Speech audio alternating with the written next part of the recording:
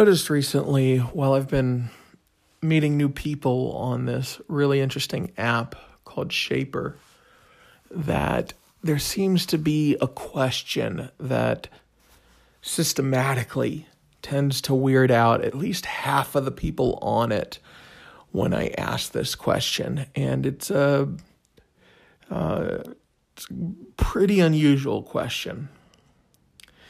It usually happens after they tell me something about themselves, and then I follow up with this really weird question, and that question is, why? Yeah, it's pretty simple, but I think a better question than why does this weird people out is, why does this weird so many people out? I used to think some people just weren't curious. That didn't seem to add up. It seemed like they were more uncomfortable than uncurious. It seemed like they were uncomfortable about other people's curiosity when the subject was themselves, especially their stories. And this led me to really realize that it didn't matter how I asked the question, even when I just, summed it up to why. Sometimes it would be more elaborate, like, why do you think that? Or tell me more about that.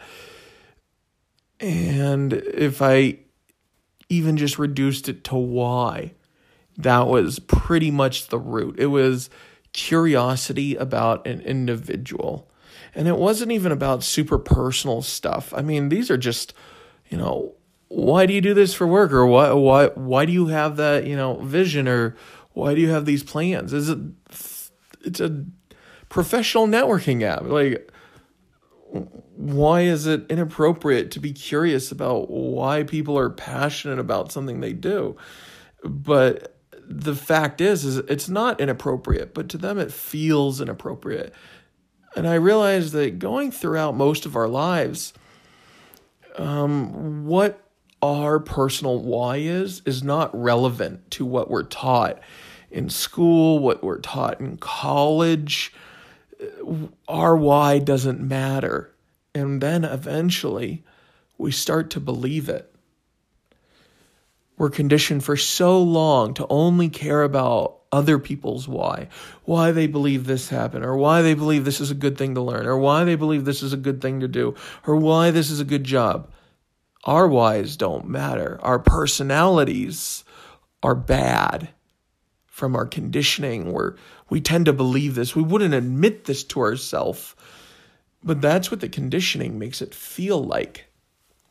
And then I started to look into certain things, especially in the field of child psychology, and I noticed a tendency that young children, usually before the age of 5, get bullied about any number of things from children that are usually between the ages of 5 to 10. Usually children that are a year or more older than them, or in some societal bracket of seniority over them. And the most common thing for children 5 and under to be questioned about is why they use the word why so much. And this comes across as children mocking other children in that mocking why voice, because they do this. This is actually going back to the beginnings of the schooling systems, why children before the age of 5 didn't have a place in the public schooling system. And what's really interesting is even science is catching up and understanding that between the ages of 3 to 5 is when the peak of human curiosity starts to fade. And then systematically it goes down to the point when you're about 25 to 30, you have 1% of the curiosity you did when you were, 3 to 5, depending on development. And there are very, very many factors that go into whether or not that ends at 3 or 5.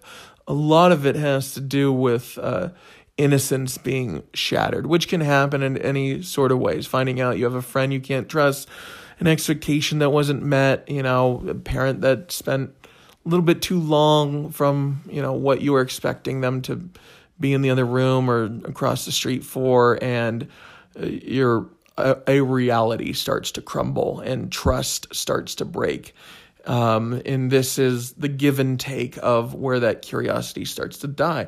So that why that children ask unceasingly that, is either cute or really annoying, depending the situation, is the same root of why an adult will look at that sort of curiosity as a bad thing. The same way as a child between the ages of 5 or 10 will mock a younger child for being overtly curious. And when an adult does this, ask why too much, which only really comes down to one why when the topic is their stories, not even like remotely personal stuff, but stuff that,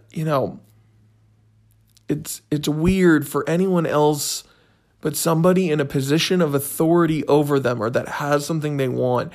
It's weird to hear anybody who's just a normal person be curious about them. And that's more sad and heartbreaking than anything, to realize that we were conditioned long before we can remember to not even appreciate curiosity. We tolerate confusion way more than we tolerate curiosity, to the point where when somebody is genuinely curious about us, the first thing that goes up is our defenses. Not, we're flattered or we're humbled, but our bullshit meter goes up. And that is genuinely sad, because in a world where we not even technically, we pretty much genuinely know so little about ourselves until, mid-adulthood, that if we're pushing away people who are curious about ourselves, what does that mean we're doing to ourselves? If we're not curious about who we are and what we really need in life, how are we going to find those answers if we're pushing away other people who have this genuine curiosity? I can guarantee that we're also going to push away our own genuine curiosity about ourselves. Why do I keep dating these guys? Why do I keep falling for these girls? Why do I keep trying to learn how to do this thing that doesn't serve me? Why do I want so badly to be with this group of people that doesn't even like me?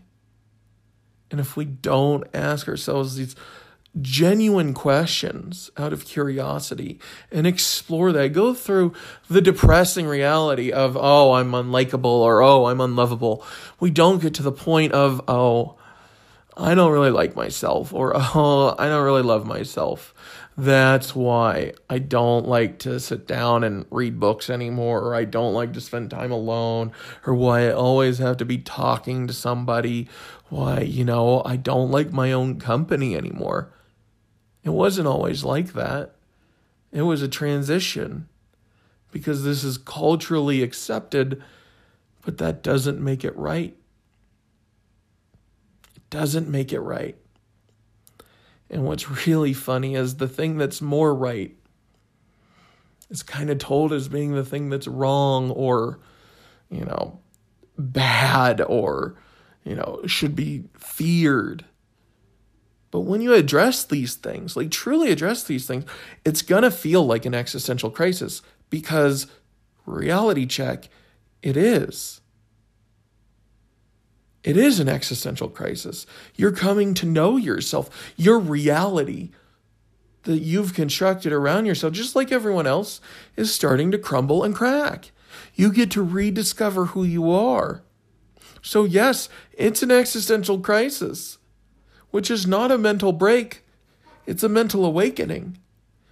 You get to relearn who you are And what's really exciting, this doesn't seem exciting at first, but I can tell you from the other side, is you see maybe the value in doing it once. And when you get through, you're like, okay, good. That was extremely hard. I don't want to do that again. But the key is to keep doing it, because it doesn't get easier. You get stronger. And now I tend to do this every single day. But just as, when I was over 350 pounds, dieting and going to the gym was very, very tedious and strenuous. And as I lost the weight and as I get stronger, things don't get easier. They stay exactly just as hard. But my mindset changes. It feels easier. It doesn't get easier. It feels easier. And the same thing is true when it comes to things like curiosity, self-awareness, or as the Eastern philosophy calls it, self-realization. Western philosophy calls it know thyself. There are all sorts of philosophical and spiritual ways to explain it. But, even business people talk about self-awareness.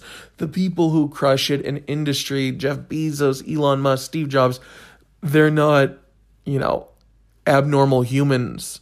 They're humans who have done the hard thing that most people don't want to do, which is the hard, crappy, tedious chore of work to get to know themselves.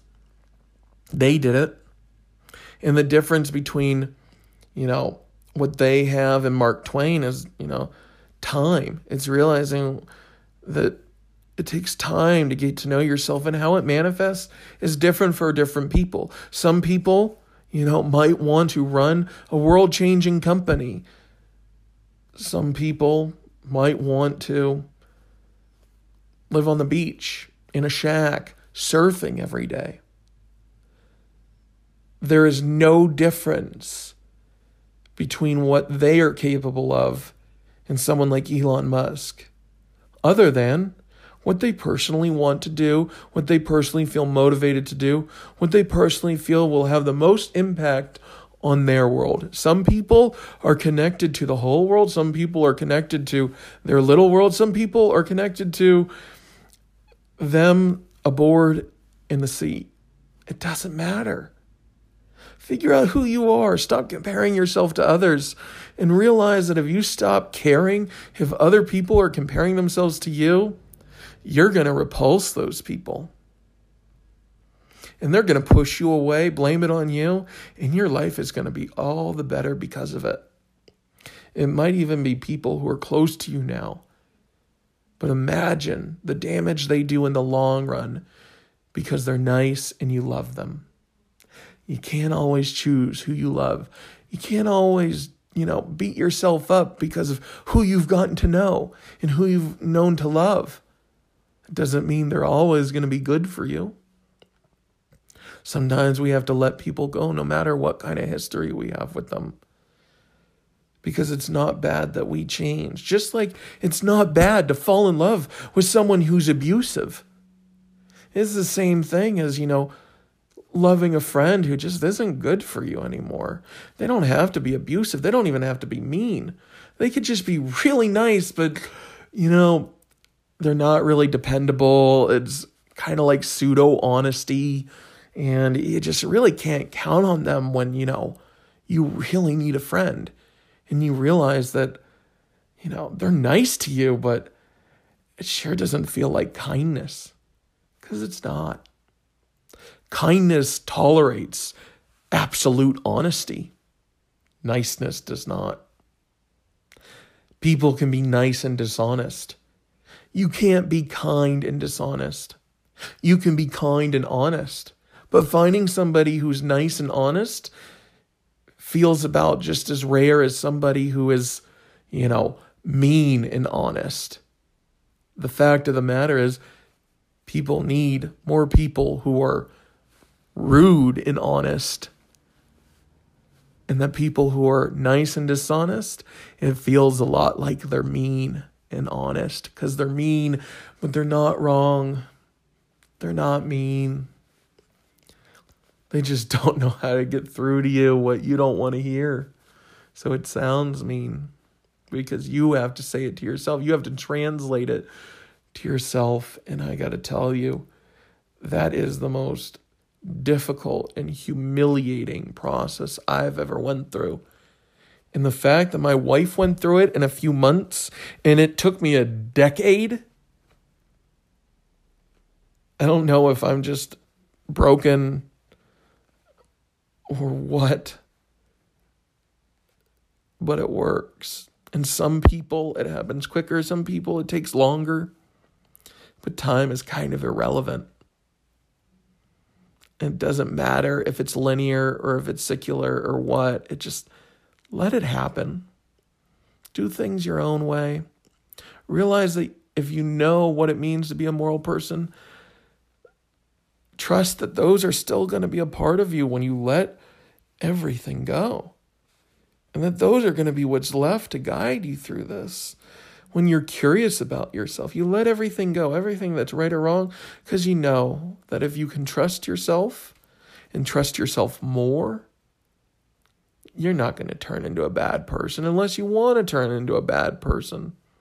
And if you're afraid you want to turn into a bad person, guess what? You don't really want to, or else you wouldn't be afraid and you would have already let go to become a bad person. We're usually the ones who limit ourselves the most. This is exactly why prisoners have that prisoner mindset. Once they believe they're a prisoner, they're going to stay in there and do whatever you tell them. This is the same thing that held true to slaves in a slave camp. They didn't run away, not because of offense, but because they believed that they were a slave. And yeah, it feels different than being a slave or a prisoner. And it doesn't have the same details. It's not exactly the same, you're right. But it has the same but different results. And it manifests differently in different scenarios. Just like a prison camp doesn't look the same as a slave camp. And just because we tolerate prison camps doesn't mean we tolerate prison camps. And just because people insinuate that they're the same thing doesn't mean that it looks the same. Just as the same as if we're limiting ourselves and we keep ourselves in this prison of feelings based on, bars of guilt and shame. It's the same effect with different results. And we need to let it go. We need to run away from this prison of who we were, what other people expect of us, of what a past version of us expects of us now that we just can't live up to. Let it go. Let it go. Be curious about who you are now and who you are to become. Don't give in to the fear. Push through it. Realize that just on the other side of that fear, just on the other side of feeling like you're going to hyperventilate, you start to realize the truth. That just because you have no idea what you're going to do for work and you really explore what you need, and the first things that come to your mind are, maybe I can just turn tricks or, go rob a store, rob a bank. But really, those are the negative choices. The positive choices are, I could take a risk on myself, realize that I'm not happy doing what I'm qualified to do. So I could, try and focus more on my art or my writing or, teaching people and figure out how to make that work. But I don't want to be a teacher. Well, I could tutor. I like that. I like the one-on-one. No, tutors make more than teachers. Well, maybe that's for me. And you realize this happens through what feels like an existential crisis. Oh, I can't do anything other than I'm qualified to do, other than what other people have told me I should do, what is socially acceptable. You do you. Figure out what your passions are. Learn to listen to yourself again. Nobody's going to tell you to do that. You've got to tell yourself that you need to sit down and listen to yourself and try and have a conversation And keep in mind that you're not going to remember how to talk to yourself. It's going to feel really uncomfortable. And you're not going to have good things to say to yourself. You're not going to have good advice to give yourself until you get it all out, get all the bad advice out. And then you start realizing all that's left is ideas. And they're not bad. They're just ideas at that point. They're just stuff you need to try and figure out what's right. Keep pushing. You don't have to believe that you don't trust yourself to realize that the way you trust other people doesn't work very well in the long run, and you keep trusting the wrong people. That's usually a sign that we've forgotten how to really trust ourselves. And we look for other people to play this role. And if we don't know how to trust ourselves, how are we going to know who to trust to play this role for us? Same thing is true with love. The same thing is true with friendship. Same thing is true with what we want to do in life. We have these answers. We just have to start listening to ourselves again. And in a world as loud and obnoxious and full of information with instant gratification as it is now, it gets harder and harder for us to listen to ourselves when every day we have hundreds of people we know and don't know telling us what's right.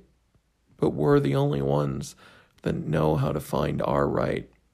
But first, it requires letting go and listening. And you know how to let go. There is no way to explain this externally. You have to listen. And that is letting go. And letting go is required to keep listening.